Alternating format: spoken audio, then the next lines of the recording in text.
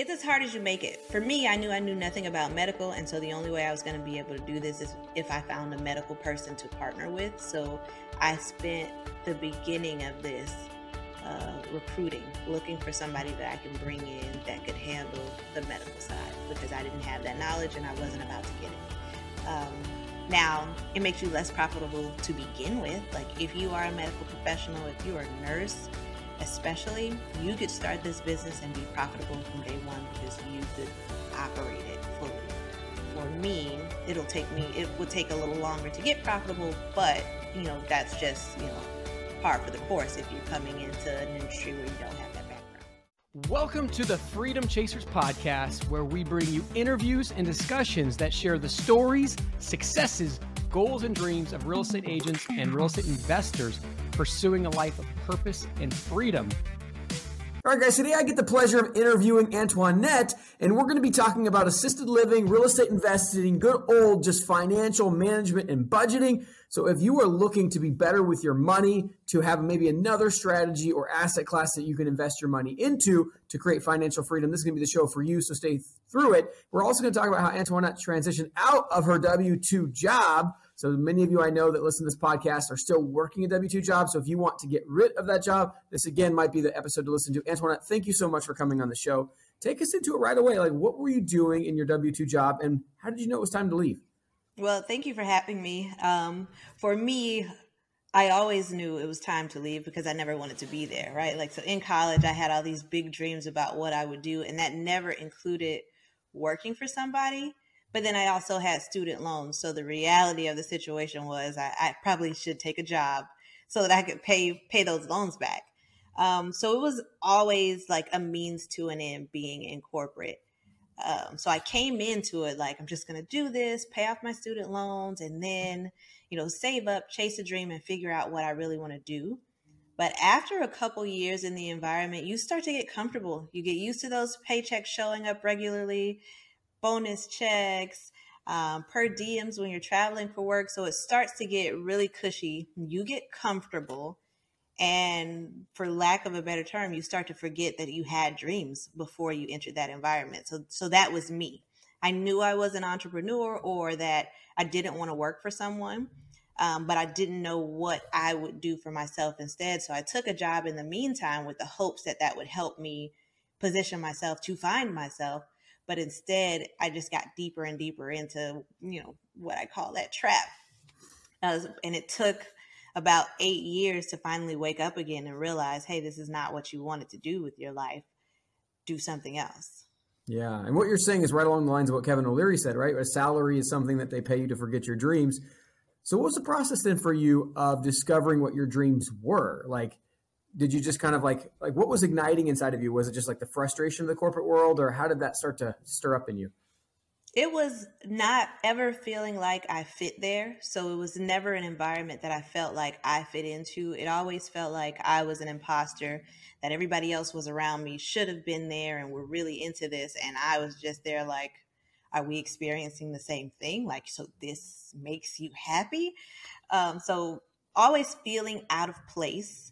And then eventually you get to a place where you decide either you're going to compromise your own values to try to fit the mold, or you'll stay true to yourself, knowing that when you choose to stay true to yourself, that will probably limit your opportunities in that particular environment.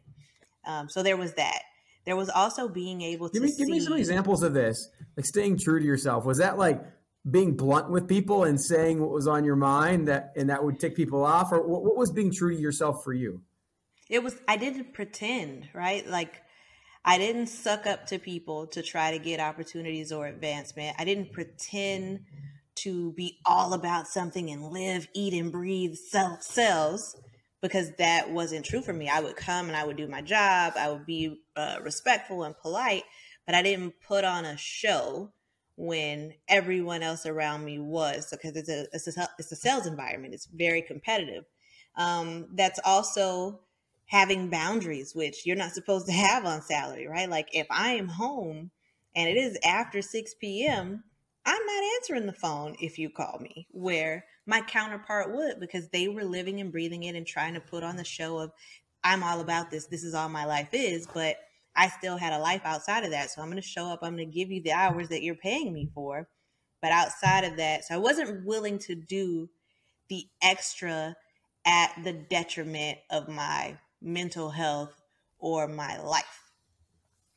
So you started prioritizing your life, and did that negatively impact the way the company viewed you, or did it negatively impact just your own internal thoughts about how you fit?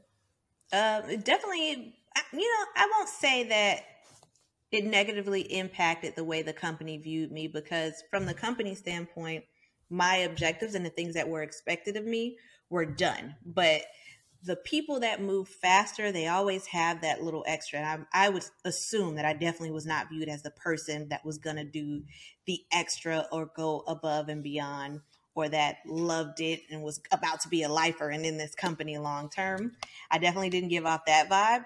And I couldn't. It was never going to be who I was. It was never my intention.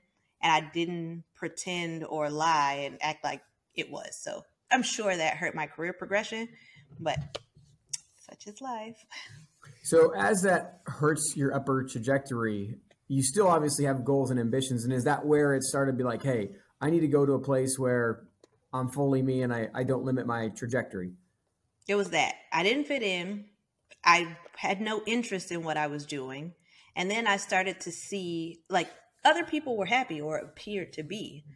And then I met my boyfriend and he was pursuing his dream career. So I was like, man, you could actually go to work every day and like it. So what would that look like for me? And so I thought about the last time I had a job that I didn't hate going to. And it was my job in college, working for a local entrepreneur. He was managing properties, building new construction. That was exciting to me. I enjoyed that. So I said I'd buy a house that needed a little work and do that project. And if I still enjoyed doing things like that with property, then I would try to focus on shifting my career in that direction. Now, I didn't know what that would look like, but I was willing to at least do that base level experiment to see, is there any interest here? Maybe I'll be a real estate agent or something like that. So I didn't know what the end would be. I just knew that that was the last thing I enjoyed doing. So I was going to try it again. Cool. So next step, you buy a house. Like, take us through the progression from there. Oh, that was a shit show. I put a contract on a house in April that was supposed to close in June. It was an older house, 1956, classic pink tile, green, blue carpet. It wasn't pretty, but it was in a great neighborhood. And the day before that June closing, the seller died. So that didn't happen. So we had to go into probate, which was going to take, 6 to 12 weeks. We get through that, only to find out that the probate was filed in the wrong county and now needed to be refiled in the correct county. And in that process, the lender that I was with, after like a series of interest rate lock extensions, they were tacking on all these fees. So I had to switch lenders on top of that. So from an April contract that should have closed in June, we finally closed on that house in November of that year. So it was just I had let go of my lease. So there was just a long waiting time of like crashing at mom's, slightly homeless, waiting to figure out what's going to happen with this house. But then the house also needed a considerable amount of work. So even though we closed in November, we had to work on it for 5 months. So we didn't actually get to move in until April of the following year. So it took 1 full year just to get into the house. But through that process, people would always say, you can back out of this contract. Are you sure you want to buy this one? Do something else. But I felt like it was the test, right? I had said I wanted something different and wanted to figure it out. And that test and patience for the time that it took to wait to finally get that property. We physically did the rehab and the work with our own hands. So just the 5 months of YouTubing and trying to figure out how to do construction, all of that, I think probably is the best preparation for becoming a real estate investor and going that direction. And how much did you love that house? How much did you love the process? I didn't hate it, right? I did not hate it. I hated going to work every day. I was sure of that. This may have been uncomfortable and not the most fun and taxing, but I didn't hate it. And so that was enough to keep going, to see through to the end. And in the end, that end result, seeing what I was able to do with my own hands, the after being like 100 times better than the before, it was totally worth it in the end. So now that you had done one, in the future flips, was it better because you had already seen the, end from the beginning type of thing? Yeah, I knew what I could do now. So that was a test. Like, I think I could be good at this. Let me find out. But, whatever I did wrong, it's cool. It's my house. I'll live with it.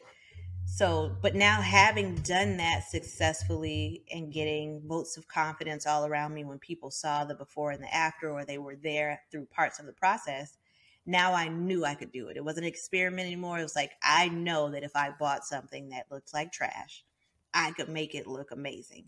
So now the next purchase or property, I'm not wondering or concerned or scared. It's like, oh yeah, I've done it. I know I could do it. Hands down. Yes, let's go. So you start doing some flips. How does that take you into the assisted living facilities?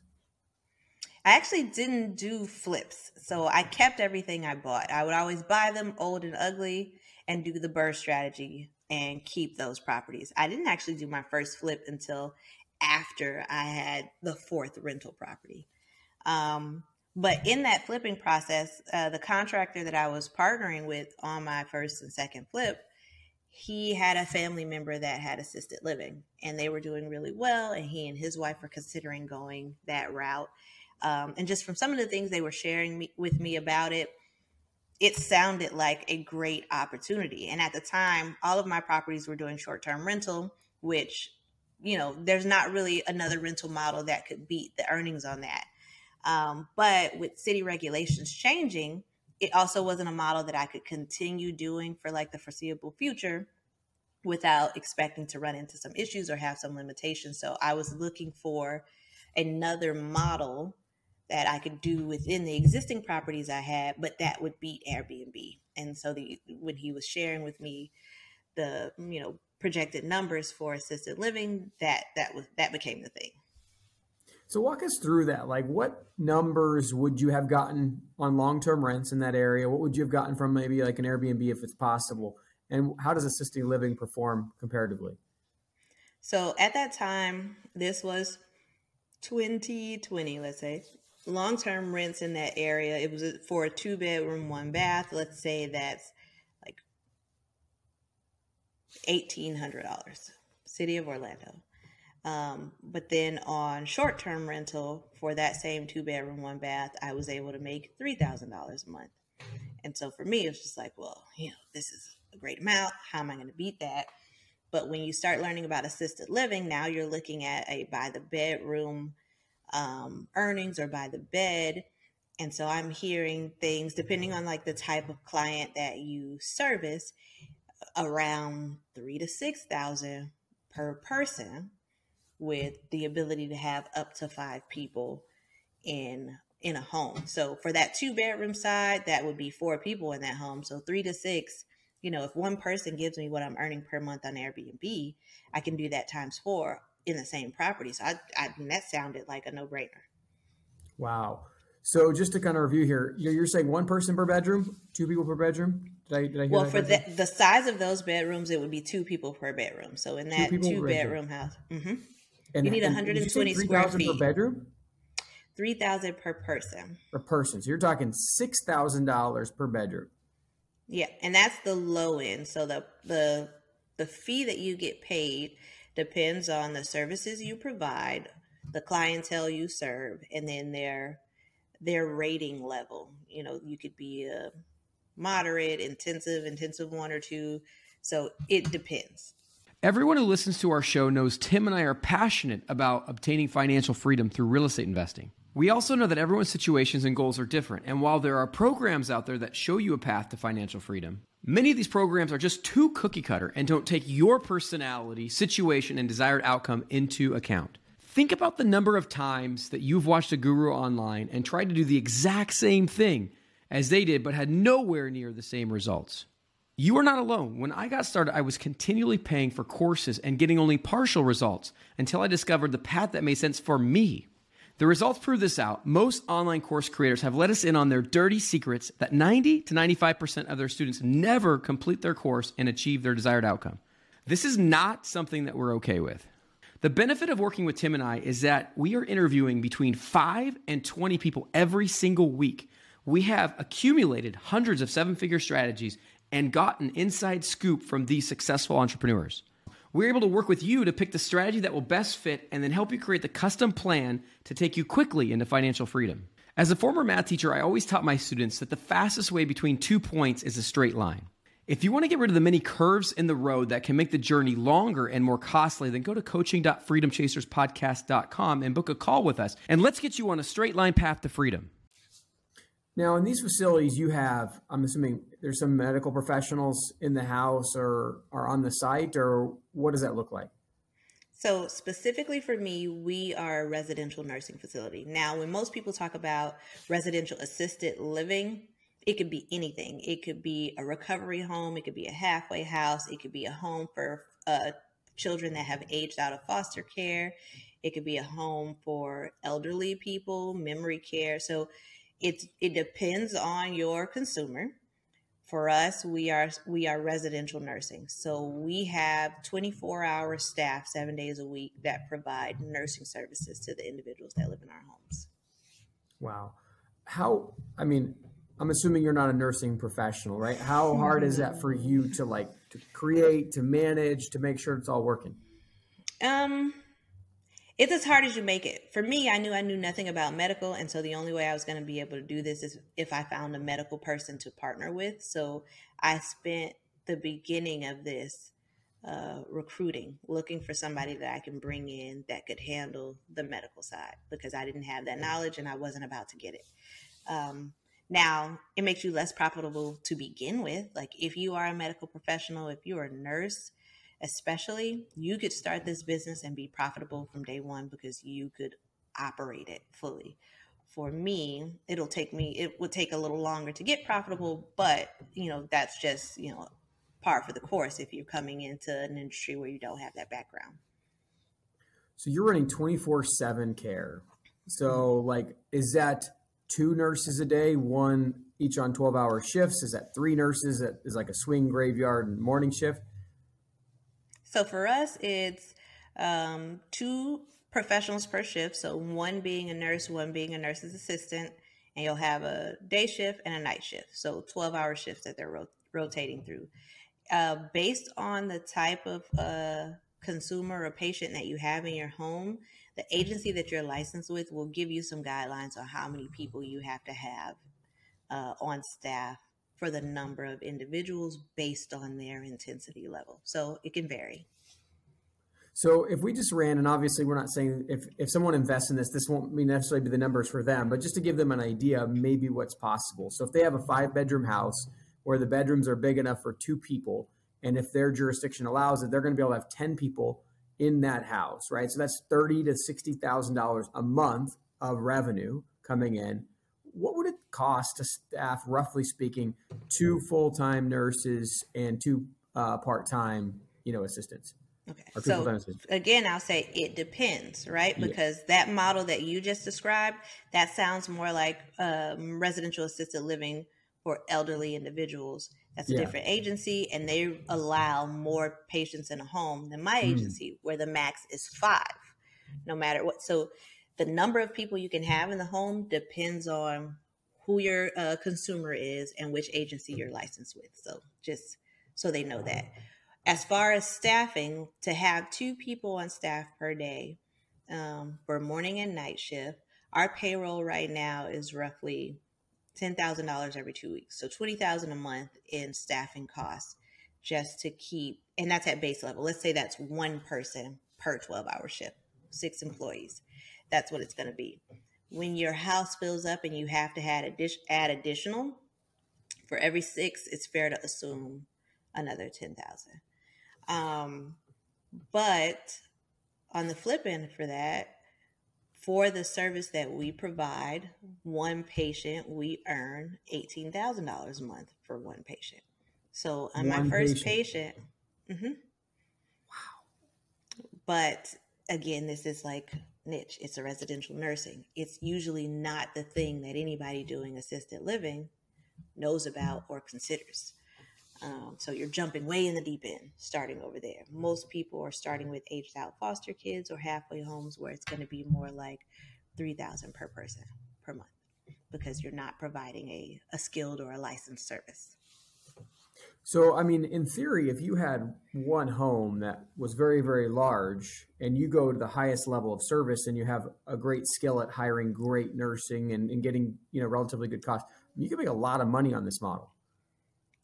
A lot, yes. But again, for my model, it's 5 people max, and that can vary by, whatever your city regulations are. So at max for me, let's say I'm making around 90 to 100,000 on a full house per month. Okay. So what are the steps for someone to determine if this process or this thing is right for them? It's one of those things where it's like, so it depends. And I'll have to say that over and over again, because there's no one size fits all, and there's so many different factions of residential assisted living. The first step is for you to choose which one you want to be in. Like, what consumer do you want to serve? For whatever reason that is, what consumer do you want to serve? What product do you want to offer? And then from there, you can back into, okay, if I want to serve individuals that have aged out of foster care and provide them with, a hostel type environment or shared or private bedrooms, whatever that is, which agency oversees this? And then when you determine which agency oversees that, then, okay, what are their requirements for me to do this? Because there will be an application and different requirements that you have to meet to be able to provide that service. Okay, now I have my license for this. What type of facility do I need to have to be able to operate this model and provide those private or shared rooms or whatever setup you decided that you wanted? And then you find your property to fit that. So it's, who do you want to serve first? Which agency regulates that? And now what do you need to be able to actually provide that service in terms of the facility, staffing, etc. And so if someone's just super uncertain, what options are available? Like, what's the best resources that you found to figure out even what different options are possible? I have not found any resources. You know how, like, with real estate investing at this point, there are a series of podcasts that you can go listen to or some books you can pick up. This is kind of the wild, wild west right now. Like, it's one of those things where all I had was an inkling, right? A little bit of an idea, heard a couple numbers, but I was in a position to just go see what happened. Because there is nothing. And they're even in it, they're still not, I can't pick up the phone or Google something and get answers to any of these questions. It's really a lot of figuring it out as we go along. I will say, shit, I can't, like, legit. There's nothing I can't help. How did you figure it out? I'm still figuring it out. I did not figure it out. I'm still in the midst of piecing it all together and figuring it out. So I filled out the application and started that process. And from starting the process, they tell you what other requirements. It's like a back and forth, other things you need to do. So that was the figuring it out, doing it while I went along. I will say that the Department of Children and Services, they oversee foster homes, and you can research and understand what a foster home is. You can do basic research on what a nursing home is, and the agency in Florida that oversees that is the AHCA. You can reach out to the Agency for Persons with Disabilities. They oversee housing for disabled people.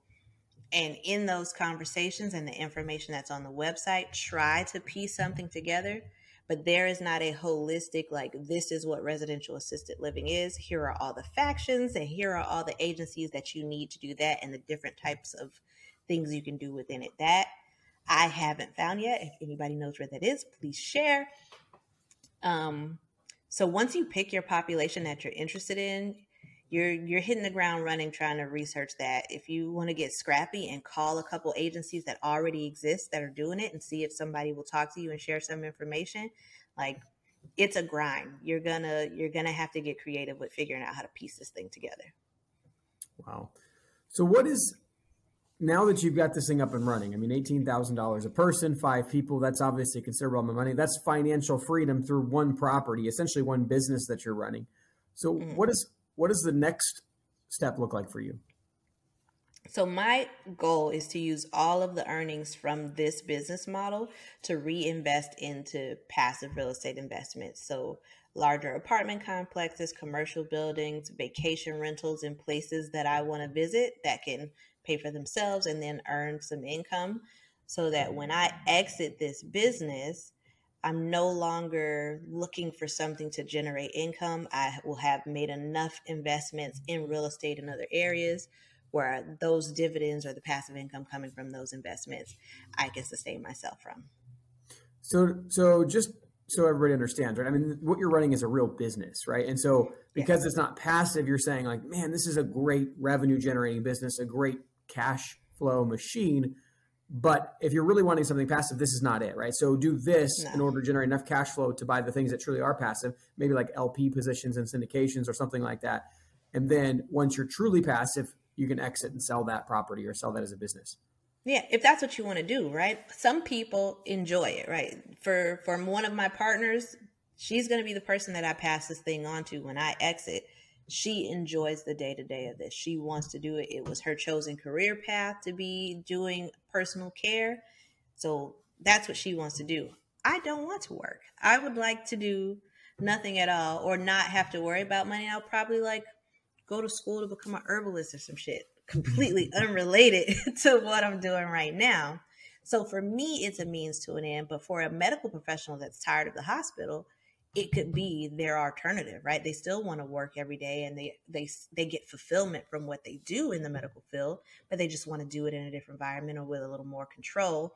Then this is an amazing option for them. For me, as someone seeking true financial freedom, it is another means to an end. It is a funnel to invest into still purchasing that freedom. What is the number for you? I'm always curious how people come to their numbers. I didn't do it. So if you're familiar with the FIRE movement and calculating your FI number and all that shit gave me a headache. I'm not that good at math. I couldn't calculate a number, the 4%, none of it made sense to me. So rather than calculating my number, I needed what I knew was my number of expenses per month. And then I used creative strategies like house hacking, different budgeting techniques to eliminate that number and get that as close to zero as possible. So now there wasn't a number I had to hit per month. My expenses are gone. I don't have any. So I've been able to wash all of them. Now, any money I make per month is icing on the cake because I'm not using it to pay rent or to pay my mortgage. So quite frankly, I can do very well off $1,000 a month. But what I've given myself is a budget of, okay, $3,000 a month. That's more than enough living. Because I don't have any bills due to house hacking and other things, I don't need much. So I'm perfectly happy living my same life with just $3,000 a month. Love it. So, I mean, really, this is like you're combining like a very conservative financial principles about living well while not spending a ton of money and obviously minimizing expenses. So, how long do you see yourself in this before you're turning the next chapter? I'm saying 5 years just because for the license that I have, you have to relicense every 5 years. So that's a good enough time frame. Ideally, since my original retirement goal was by 40 and I've retired and then kept dabbling, I have 2 more years before I hit 40. Within that 2 years, I need this business to run on its own and to have purchased enough things where I have my $3,000 to $10,000 a month to be, excessive. And I'm good. I may still assist with that business, but the goal is to have it self-sustaining within 2 years. And then by that 5th year, be able to walk away completely and have no ties if I chose. Incredible. Antoinette, thank you so much for coming on and sharing about your life and your business. about how you got into this field. That's a wild, wild west, and how you're navigating through it. Congrats on your success of leaving your job and creating a very, very solid cash flowing business. I look forward to hearing an update from you here in a few years where you're not doing anything. I don't know if that's on the beach or where that takes you, but guys, if you're out there listening, write down something you learned from today. I mean, assisted living is a great opportunity if you want to run a business, especially in the healthcare industry. I know we have a lot of people that listen from that niche, so maybe that's an opportunity for you. Write down something you learned, share it with somebody you know so they can hold you accountable, because freedom is acquired one action at a time. And if you take steps day by day, before you know it, you too will be living a life of freedom. Thank you guys for tuning in. We'll catch you on the next episode. Please like, comment, share, and subscribe. Engagement is like gold to us. We can't do what we're doing without it. Reviews and subscriptions, particularly on Apple, Spotify, and YouTube, are worth more than money. So please do what you can to support the show.